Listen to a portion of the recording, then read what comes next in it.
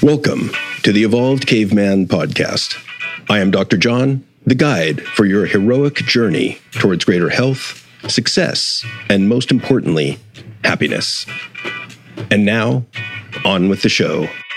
Hi, this is Dr. John, and I am thrilled to announce that Jory and I are opening up our retreat in beautiful Costa Rica from September 28th of 2024 to October 5th. Everyone wants fulfilling relationships. The hard part is love is not enough. So many factors can get in the way, preventing ongoing connection, intimacy, and aligned growth. All healthy relationships start within. But when we have unresolved stuff, it can easily interfere with those we are seeking to be closest with. Whether you're in a long-term committed partnership or are single and are looking for love, this retreat will guide you in the heroic journey of healing yourself so that you can be open and available to cultivate the fulfilling relationships you desire and deserve. To find out more, visit joryrose.com/retreats. That's JOREEROSE.com/retreats. Hey, everybody, this is Dr. John back with the Evolved Caveman Podcast. And today I am excited to have with me the guy with the coolest last name in all of mental health and well-being, Chris Sirach. And Chris has been practicing meditation since 2015. He came to it because all the things society says lead to happiness didn't for him. Chasing outcome after outcome left him feeling empty and burnt out, and he sought a better way to live life. So after exploring many forms of meditation, he settled on what he found to be the most effective method of getting to the root of our mind's conditioned reactivity. His book, Be You, The Journey of Self-Realization, lays the foundation for his courses and teaching.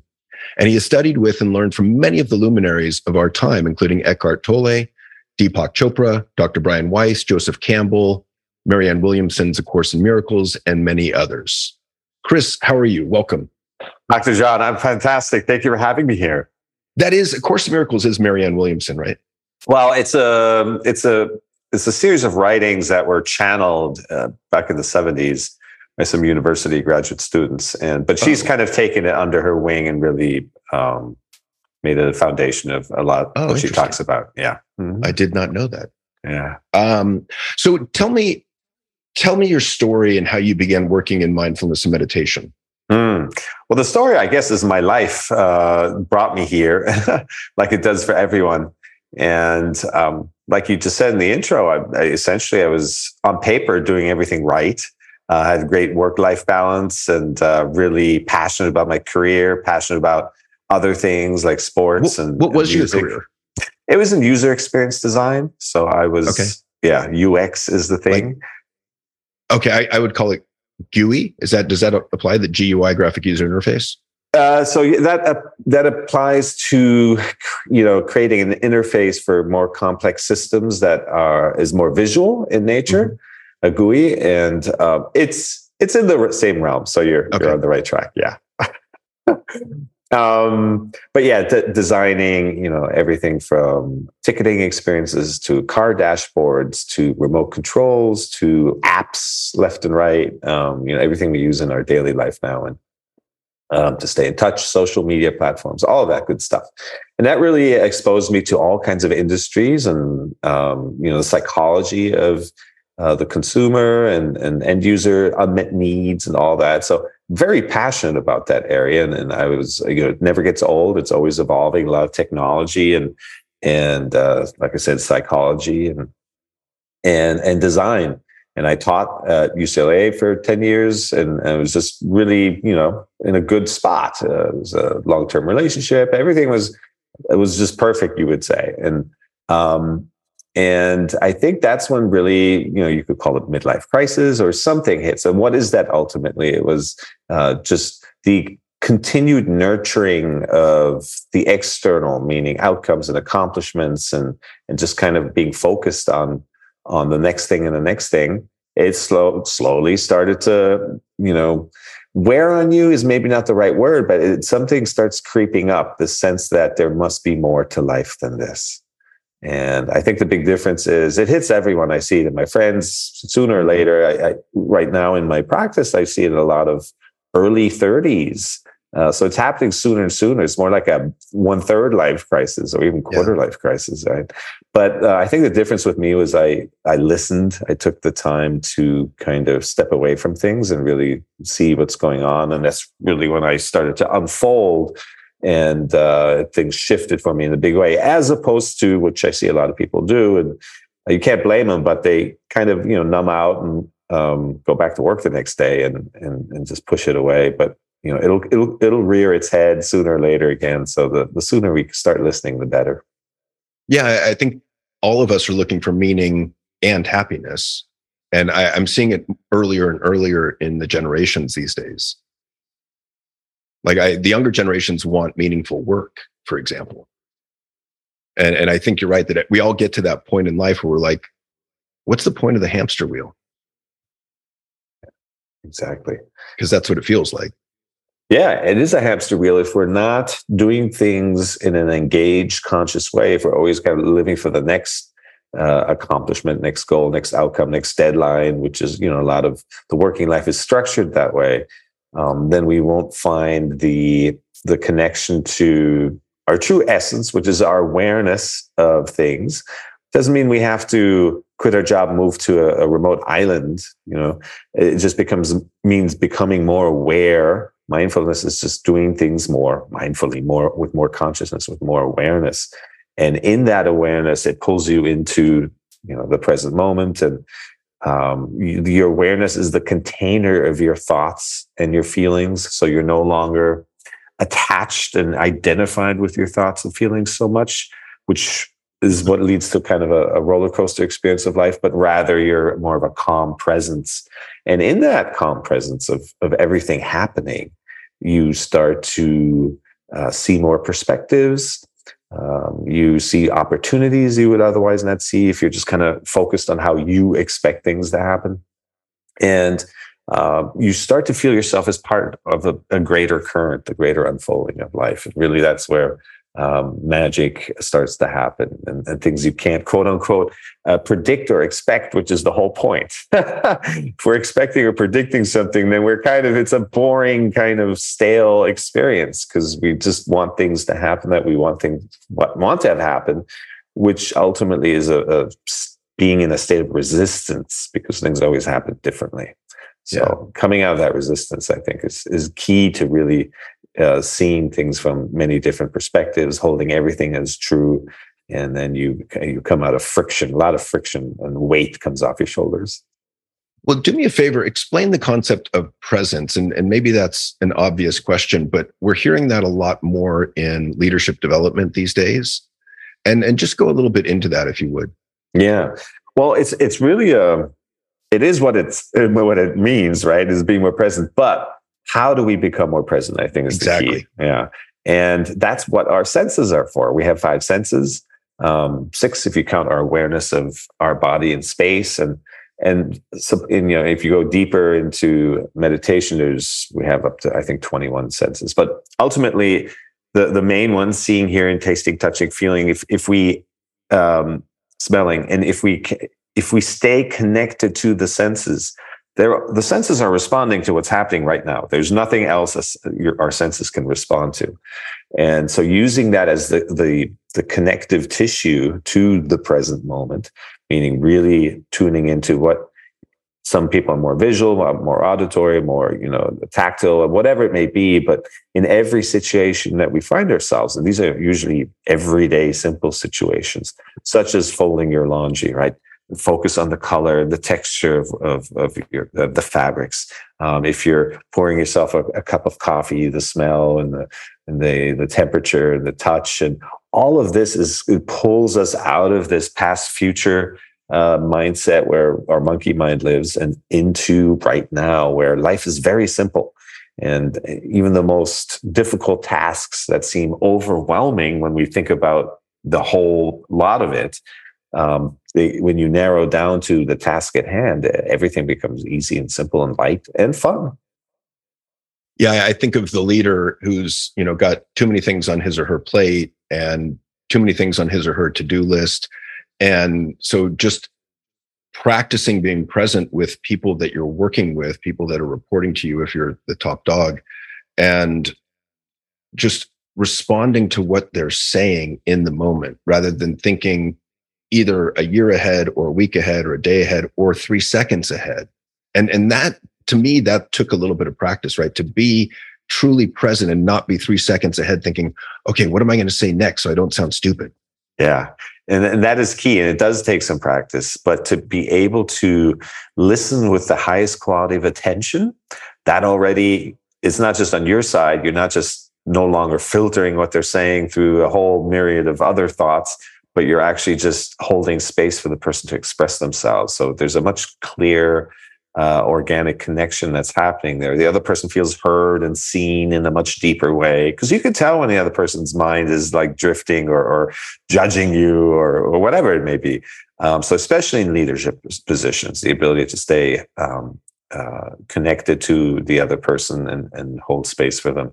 It works wonders. So much of our communication is beyond words. It's our energy, our facial expression. I think it's like 80-90% of communication is I've heard anywhere from 70 on up. Yeah. And then tone of voice, volume, all that stuff. Yeah, body. And to what extent do you think anxiety, that's the best word I can put on it, is those feelings of anxiety or discomfort get in the way of being present when we're truly listening to, and let me bring it to like romantic partners, right? Like I tell men, if your spouse or partner is venting to you about what happened at work, let's say they had a bad day at work, you pause them and say, I really want to support you.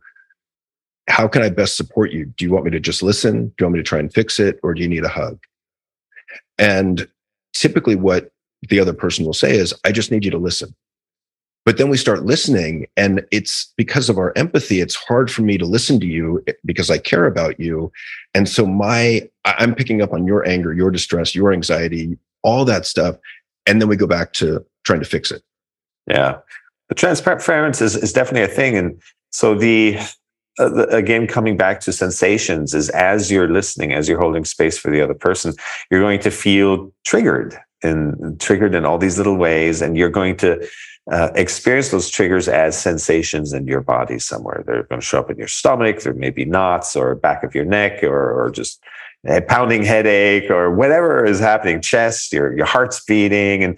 And all of this is, your own stuff. So what's being said is pointing to things within us that for one reason or another is resonating with this and what's being said.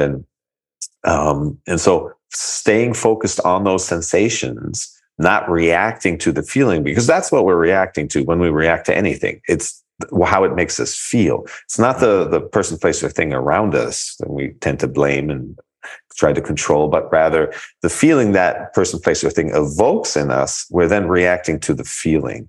So if we can observe the feeling, stay aware of the feeling, the sensation in our body, that breaks the reactive loop, and we can stay calm and present with the other person. It does take a little practice, but it totally works. And when it pays off. So that's a great segue. You brought up reactivity. And so talk a little bit about reacting versus responding, because I think that's a critical concept. Yeah. And that was super critical in my life too. Once I understood that there's the onset of a feeling, and then where my reaction to the feeling begins, that's the critical moment there, because feelings arise and pass. Thoughts come and go. That's just the nature of life. It's always moving and evolving. It's in motion. And it took me a long time to understand that my experience of a situation was probably 95% my reaction to the feeling about the situation, and not the entire experience in and of itself. So once I started working on the reactivity part, I recognized and realized the feeling itself they're all very manageable, very small. Ultimately, they come and go, and this too shall pass. We've all heard that one. Mm-hmm. So if we can stay out of reactivity, meaning staying connected to our sensations, observing them in an unbiased way, no longer pushing away unpleasant sensations and no longer clinging to the pleasant ones. That's this, that's the same side, other side of the coin. Yeah. Then we're actually free flowing, really feeling what we're feeling our feelings fully is what I say. And that's our natural state. And so it's really just finding back to our natural state. Then we don't create these hiccups of reactivity, as we're engaging with people, places, and things around us, because those moments of reactivity of constant resistance, they take us out of clarity. No decision made in reactivity is a good decision. It's always clouded. It's always one dimensional. It's always divisive. But rather, seeing things with feeling what you need to feel. It'll leave behind some insight into the situation and how you should take action. But that's the next important piece, is not just coming out of reactivity, but to then take action from a multi-perspective, clear-headed place. And that's how we can move through situations and create this positive momentum forward. A great explanation. So do me a favor, because it's helpful to me to put these kind of vague and nebulous ideas into concrete examples. So can you give me concrete examples of you or someone else when you're reacting versus responding? Yeah. So the most basic example I can give is, which I do every morning, and I mentioned this in our off session talk, is when I don't drink coffee, but I pour myself a glass of water every morning. And I go to the refrigerator dispenser and I put my glass there. And the key is to observe, again, the sensations, to hear the water, see the color, the swirls, the bubbles. I'm observing the pace. I'm noticing in that act how busy my mind is today. And the key is to be okay with whatever is. So seeing things as they are. So if I notice my mind is all over the place, is to accept that and be okay with that. And that's what calms it down. The reaction would be is to notice, oh my gosh, my mind is all over the place. I don't want it to be that way. It should be calmer. Why am I so big? All this whole mental stream of comments starts to kick in, but rather to see things as they are. And that's a very small example, but it's kind of how we start building that awareness muscle so that we can hold space, be the container of our thoughts and be the container of our feelings. Can you bring it into a relational example? So, and one of the things that crosses my mind is, what were you like 10 or 15 years ago versus in the present? And what are some of the differences that you've seen either internally, but also relationally? Relation as in relationships? Yeah, as in your significant romantic relationship. Right. I used to be Mr. Overthinker in my head. I would wake up, and when I first started working with energy healers and sound people and all that, they would always say my energy is so much in my head. It took a lot of work to kind of redistribute that and not be so mental. And I had started noticing just naturally over time, I would have, debates and conversations, and I would love to just analyze things to death. But it always left me feeling depleted and empty and just like a shell. And it was like, I didn't understand why that would be. I just had this great conversation with another great thinker and yet, or just even friends hanging out, but just all this talk, all this thinking, just led to nothing. And so that was the beginning of me realizing there had to be a kind of a better way. Well, something wasn't right. But then as you mentioned in the example before, especially as guys, to be able to listen and was so much more effective than trying to fix things or which is our tendency to try to be pragmatic and come up with solutions. And that just would escalate things. So you learn that way naturally as well. You don't have to take a course in meditation to learn that. So, we all mature. And I think, especially in work, if you're in a leadership position and you're kind of mentoring others, being able to stay present and hold space for what they're looking to express, that showed itself to be very effective. Magically, almost, when you first start just holding space for someone and it turns out really well, and you didn't really say anything, you start wondering, wow, what's going on here? But once you start to understand really the dynamic of thoughts and feelings and energy needing to come out and express themselves, and you just being a mirror for the other person, ultimately to hear themselves, to experience themselves so that they can release and kind of regain balance. That's really our primary social purpose.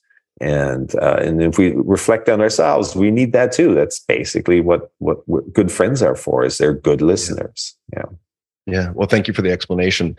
One of the things we talked about, this was, I guess, our first conversation, is that you offer a Vipassana light retreat. And I thought your idea was fascinating. So tell me a little bit about that. Because I think you're trying to take meditation and make it palatable or workable or manageable. Yeah. So those are the 10-day silent retreats that we may have heard about. And you just sit in meditation all day long. And it's intense, and it's not for everyone, at least initially. And so I've been doing these, like I said, since 2015. And whenever I wanted to bring people along, you also spend a lot of time in, silence. And so there were certain things that people were afraid of, that they said, nah, it's not for me. I can't be quiet or sit still for that long and all that. So when you actually do it, you realize those are not really challenges, but there should be an opportunity to work your way up to that. And so that's incorporated into my mindfulness retreats, where we have, mornings are spent in noble silence. And once you just do like a morning, you realize, oh, that wasn't that bad. That wasn't that easy. Like starting small, right? And in fact, that's the big takeaway. When people leave the retreats, the one thing they all say is like, I can't wait to instigate morning silence when I get back to my regular life. And because there's such beauty in stillness and such, such depth in our own being. So it's starting with a few sessions of meditation and then kind of working your way up. It's just like going to the gym. You don't bench press 250 right from the get-go. You work your way up. So that's how I design my retreats. Yeah, I just think it's a great idea. And for those who don't know, there's a dose-related effect of meditation or mindfulness on, depending on how you define those two, on our well-being. So in other words, the more we do it, the more benefits we get.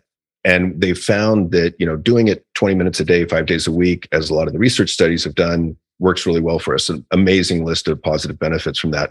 But then to go next level and to go to a retreat and spend 1, 2, 3 days practicing mindfulness, even more benefits, in a 10-day, even more so. And so I just think that's interesting how we can take, states and make them traits. Ooh, I like that. Yeah. And, it's what we spend our time on. The wonderful thing I find about meditation is that you literally have, the more you invest in it, the more comes back. It's like a direct relationship between how much you invest yourself and how much you benefit. Yeah. Yeah. And so tell me about one or two of the exercises that you do at retreats, because I'm curious, kind of getting down to brass tacks. Yeah. So the two forms of meditation I focus on I call them thought awareness and body awareness, which again relates to our thoughts and then our feelings, and developing our awareness muscle around our thoughts and our feelings is key to no longer depending on the external world for how you feel, because that's how our life turns into a roller coaster, when everything that happens around us has that power over us of making us sad, making us happy and anxious, or both positive and negative ways. We're kind of too attached to everything that happens, and as a result, we then try to steer and control what happens to try and control and steer how we feel. But that's a limited way of living. Well, yeah, and we're also really bad at emotional prognostication. So we don't really know what will make us feel a certain way in the future, but we think we do. Yeah. And the other thing that I keep running up against in my mind as you're talking is this idea of self-awareness. And the vast majority of us will self-report, oh yes, I'm highly self-aware. And it's like 95% of us. But the research shows that it's only about 12 to 15% of people that are actually self-aware, which means there's this huge delta or gap between those people that are aware versus those that think they're aware. And that's a huge problem. Yeah. What are your thoughts on that? It is tricky because we only have ourselves to compare ourselves to, right? There's no other way. And so that is one of the challenges. But I think that's the quality that is your confidence in yourself, your trust in yourself. These are things that have no comparison. Your inner truth starts to emerge that doesn't require validation of others. In fact, that wants others to have their inner truth. So you come out of the mental lens and the constant validation and comparing and analyzing and predicting, and that's where all fear and expectations and all of that stuff lies. And you come out of all of that, you just start to come more into your own and into your body. And, the mind is a wonderful tool, but it should be a tool and not controlling you. You use it when it's appropriate, but we become a very head-heavy society, and knowledge is kind of king and above all else. But we really need to kind of tune back into our intuition, our ability to feel the information that comes through in our feelings. There's so many things that are beyond just thought. Thought is stale. I mean, the moment you believe something, you kind of take a mental snapshot of it and think it's like that forever. But everything is evolving, changing. You talked about relationships, how to keep relationships fresh. It's, notice the detail in the other person. They're constantly evolving. We see it when we kind of see somebody we haven't seen in a while, or their kids or something, and then suddenly a year goes by or 2 years and we meet them again and they look different, like they literally look different. So on the day-to-day, we can stay connected to that life force, that aliveness in others. There's ways to do that, but really connecting through our senses again, that keeps us in tune with the aliveness in us all. Yeah, and thank you for that. And one of the big issues that I see with a lot of men that I work with, maybe every man that I work with, is this idea of over-identifying with the thinker. So that's how we're socialized. That's how we're rewarded growing up. You get an A on the paper, or, you get praised by your boss because you come up with a good idea. And we think that that's all we are. And so often I'm trying to get men to get out of their head and tune in or pay attention to what's going on in their body to figure out what they're feeling. So let's say I'm a typical man who over-identifies with the thinker, the thoughts in my head, and I see no value in feeling. What do you say to an individual like that? And that's really how I grew up as well, right? My dad's generation, those who imprinted on us, their concept of feelings was like, you don't talk about it, you don't express your emotions and all that. Squash so, them. Yeah. Down. I know that was a process for me too, is to really start feeling. But I think if it's approached from the perspective of where do you feel the sensation, it kind of bypasses this judgment of like, emotions is all wishy-washy and all that. But actually, you're feeling a stinging in your stomach, or the knot, or butterflies. I mean, we all have these, sensations that are just kind of very neutral in terms of talking about it. Yeah, I feel it here, I feel it there. I've yet to encounter anyone that I've worked with who wasn't able to locate where they felt triggered and be able to examine that and explore that. And it kind of takes a route where you don't get into this realm of, I'm talking about my feelings. No, you're observing sensations, which keeps it very, very clean. Gotcha. I like that. And so one of the biggest things that I see in a number of clients is repetitive, intrusive thoughts, especially like right when I'm going to bed, or 2 a.m, 3 a.m, you turn everything off, you put your head down on the pillow, and then your mind lights up. And the circus kicks into high gear. How do you help people with those repetitive, intrusive, unwanted thoughts? There's a couple different ways. One is you could just focus on something as basic as your breath, and notice how the mind comes in and pulls your attention away again, and just keep noticing. That puts you to sleep. very quickly, because you're, again, not in resistance to it. You're just noticing, oh, here comes a thought. And you kind of get lost in it. And then you come back from that, and you just do that a few times. And it just naturally has a calming effect because you're not fighting the thoughts. And the other thing is to, again, notice where you're feeling triggered by these thoughts. So as the awareness muscle grows, the more sensitive you become of like this feeling, this thought is creating this feeling. And if you can stay focused on the feeling, it takes the attention away from the head, the thoughts, and into the body and the sensations. And then that, again, calms the mind down because you're not fueling it with your resistance to it, with your judgment of those thoughts. So, and to what extent do you make a distinction between like meditation on the cushion and then the way you go through your daily life? Awesome question. And I think most people struggle with creating this, extra chore essentially for the day. I have to make time for this now, and my it's already packed. How am I going to do this? And if you're not consistent with it, then you get down on yourself. I mean, it's this whole thing. And ultimately, meditation is a state of being that you bring to a situation, to your everyday activities.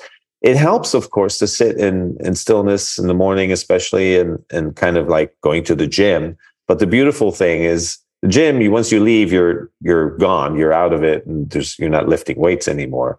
But with mindfulness and meditation, you can continue to practice all day long. Every situation, there's an opportunity to practice that awareness muscle. So if you're waiting at the elevator, there's a few seconds there to focus in on your breath. And just notice keep noticing. As long as we're noticing, I'm noticing my thoughts, I'm noticing my feelings. That noticing is the awareness. That is a disidentification with those thoughts and feelings. And as long as we stay on the side of awareness, we're in a good place. Those thoughts and feelings can't really get to us. They don't own us, right? So before an important call or a meeting, take a few seconds there. Somebody's late to a meeting. Instead of being upset about them, just use this unbelievable golden opportunity for a couple minutes of stillness and going within, or just looking around and noticing the decor and the technology and finding gratitude in that. I mean, you can turn every situation into just this amazing experience ultimately. Yeah, great answer. I mean, I remember when I was introduced to meditation, I think I was 19, 20 in Scotland. I was studying abroad and took a course in Zen Buddhist meditation. And it made me realize, holy shit, like I'm not even breathing deeply throughout the day. And so for years, and even now, I would remind myself, like, just take a deep breath. And so even like as something as simple as a breath can be a choice or a moment to tune into the present moment. That's right. Yeah. The breath is this wonderful tool. It's universal. There's no dogma, right? It's always present. It can be both autonomous on its own, but we also can use it. I mean, even in sports, I play a lot of tennis. And after, say I miss a ball and I'm walking back to the baseline, it's just that a few seconds of just refocusing on my breath keeps me grounded, keeps me focused on the next task and no longer lingering on what just happened. And my, performance improved dramatically just from that little trick. So what's the difference pre and post meditation in your life in terms of the inner critic versus self-compassion when you miss a shot in tennis? Oh, so, I mean, it's a huge difference. You just don't linger, right? It's the same thing as somebody cutting you off in traffic, and the tendency is to cuss at them and how dare they be on the road? What's going on with them? You look over and you honk, whatever it is. This is all reactivity to something that's already over. It's already in the past, yet we amplify it with our reaction to it. And the path of least resistance ultimately is to swerve to avoid any collision and get back on track and keep going with not another thought of what's in the rearview mirror. Yet we tend to extend all of that. We get to work, we tell people, you wouldn't believe what happened. And it's just all of this. And in the meantime, we're not just amplifying the situation that's already gone.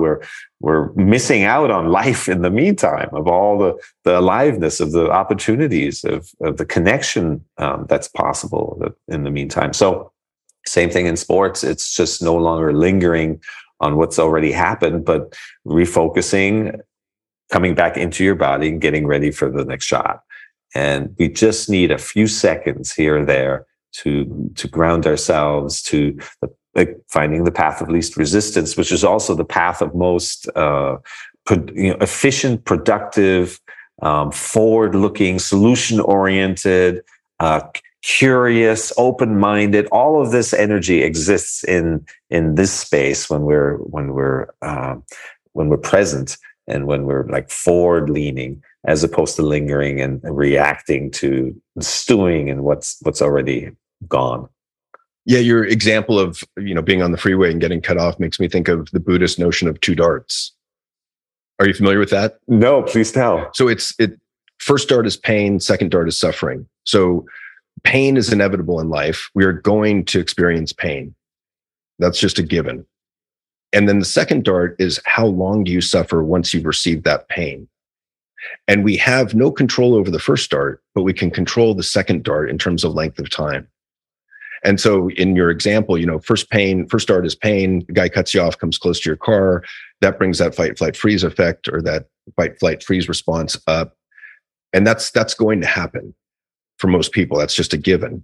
And then the question is, how quickly can you let it go? How quickly can you, wish kind thoughts or loving kindness upon that driver? How quickly can you reinterpret that driver's actions in a positive light so that you can just let it go?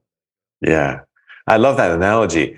You know what? When I remember hearing initially this idea of, suffering, pain is inevitable, and ultimately also life is suffering. But and I never liked that. I was like, no, I don't want to agree to that.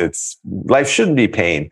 I think the realization is, just like you said, of course, there's the initial event, which can be a myriad of things. And then it's our exaggeration, amplification, reaction to that event that makes it so much bigger. And that was key for me, is to recognize that, yeah, it's unpleasant. It's uncomfortable. Most things, that trigger us, it's not great. Of course not. But when we don't react to the feeling, nothing is really that big to upset us in a big way. In most things, all these little things that we deal all day long are, minute. And if we come out of reactivity to them, then, something else opens up. Right? Yeah. And it also makes me think of the idea that emotions are contagious. And so in your example, you get really pissed off because the guy cuts you off on the freeway, and you take that anger out on the drivers on the freeway, and then you take it in with you to work in the beginning of your workday. And all you're doing is spreading that negative energy. And I think, once I realized that, I really worked harder to let it go more quickly, to stay more calm, to spread more positive emotion than negative emotion. That's beautiful. It really starts to shine a light on our responsibility that we have. Interdependence. Right. And we really, happiness is 100% within our reach. And we just have to start taking responsibility for it, and not seeing others as band-aids or reasons to be unhappy and all that. And so it's not only just within our reach, but it's our responsibility. It's the way we give back to life, to others, to the world around us. That's our contribution. Ultimately, we're energetic beings, and we're contributing an energy wherever we go. And when you can show up even in difficult situations and maintain that frequency of goodwill and compassion towards yourself as much as towards others, right? Then which I think is harder for most people. Yes, yeah, that we are our own worst critic, of course, and our relationship with self is what we primarily our journey is about. So, can you go into some of the benefits of meditation? Oh, yeah. For the uninitiated.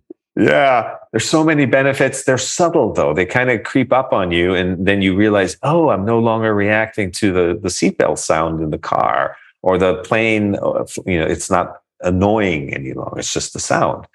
And the plane flying overhead that used to interrupt you on your phone calls, and now you just kind of pause, let it pass, and then resume. It's the path of least resistance, and you feel empowered by that. Other things is the sense of time fades into the background. When we're always chasing the next thing, and it feels like we can never get it done because we can't. We're always living through the mind, projecting something known into the next unknown moment to try and know it, to try and control it, steer, be in control of it. And that just keeps us chasing. And then as a result, we feel like we're always behind and there's never enough time to get it all done. So that sense of time starts to fade into the background. And with it, this sense of beginnings and endings loses its charge.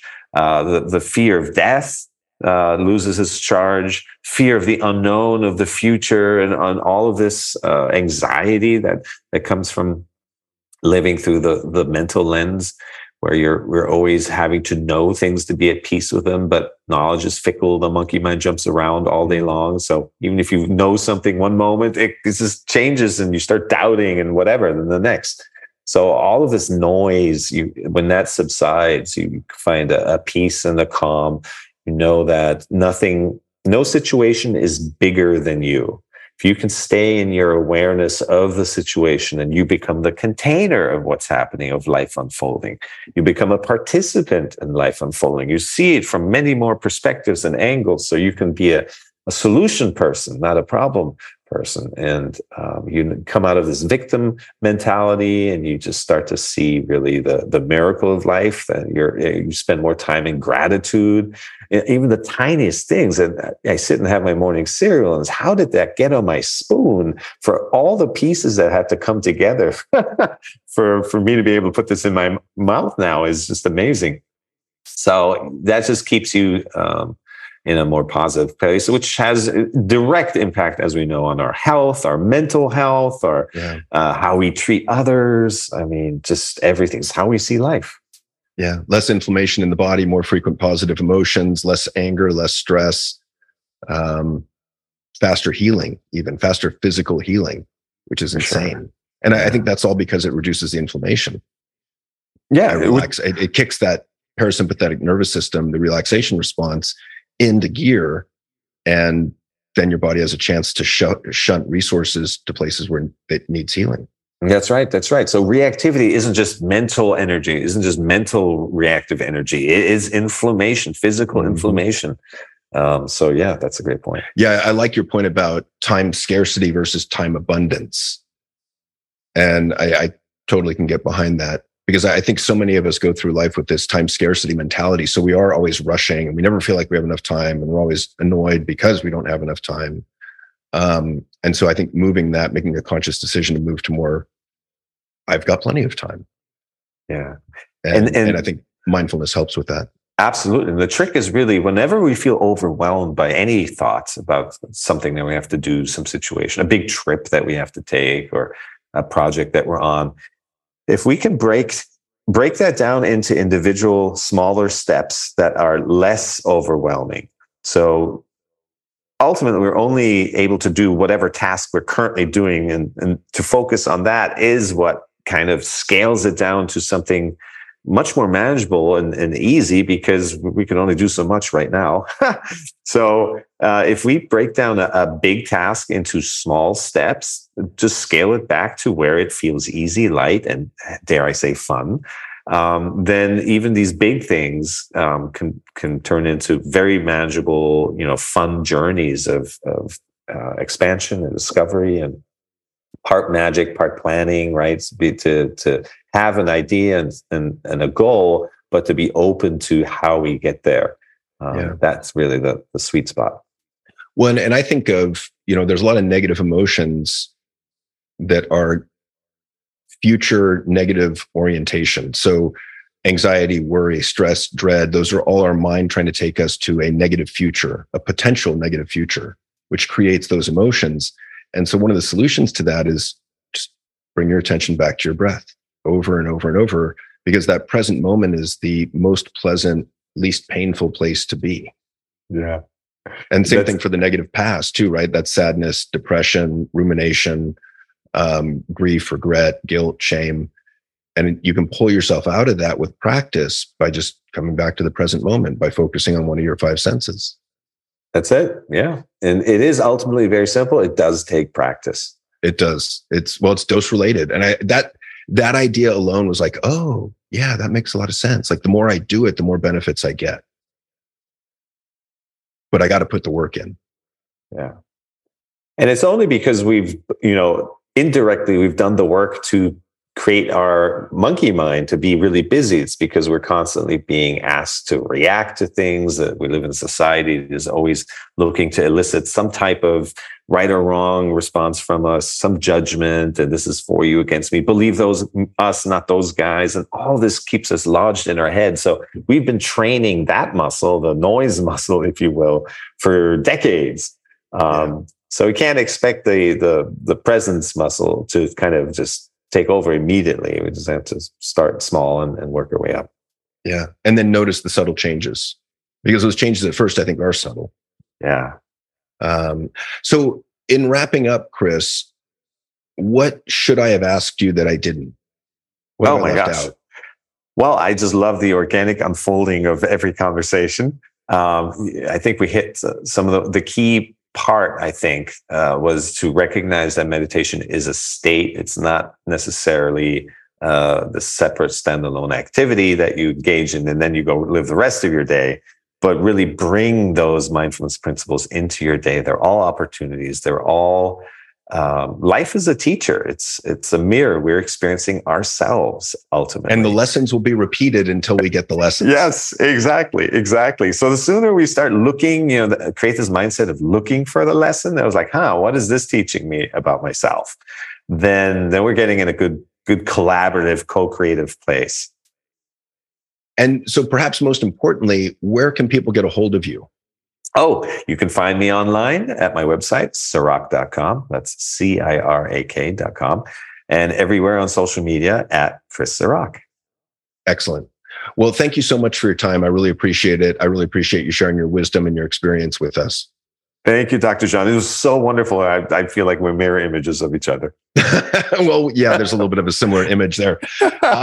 So that is it for this episode of the Evolved Caveman podcast. If you like this episode, please be sure to like, rate, review, and share. And if you didn't like it, you don't have to do a damn thing. Thanks so much. Until next time. Thank you for listening to the Evolved Caveman podcast. If you like what you've heard, support us by subscribing, leaving reviews, and sharing the podcast with friends and colleagues. For the latest, most powerful tools to connect with like-minded men, join the Facebook group at The Evolved Caveman. Follow Dr. John on Instagram at The Evolved Caveman, all one word, or join the email list by visiting guidetoself.com.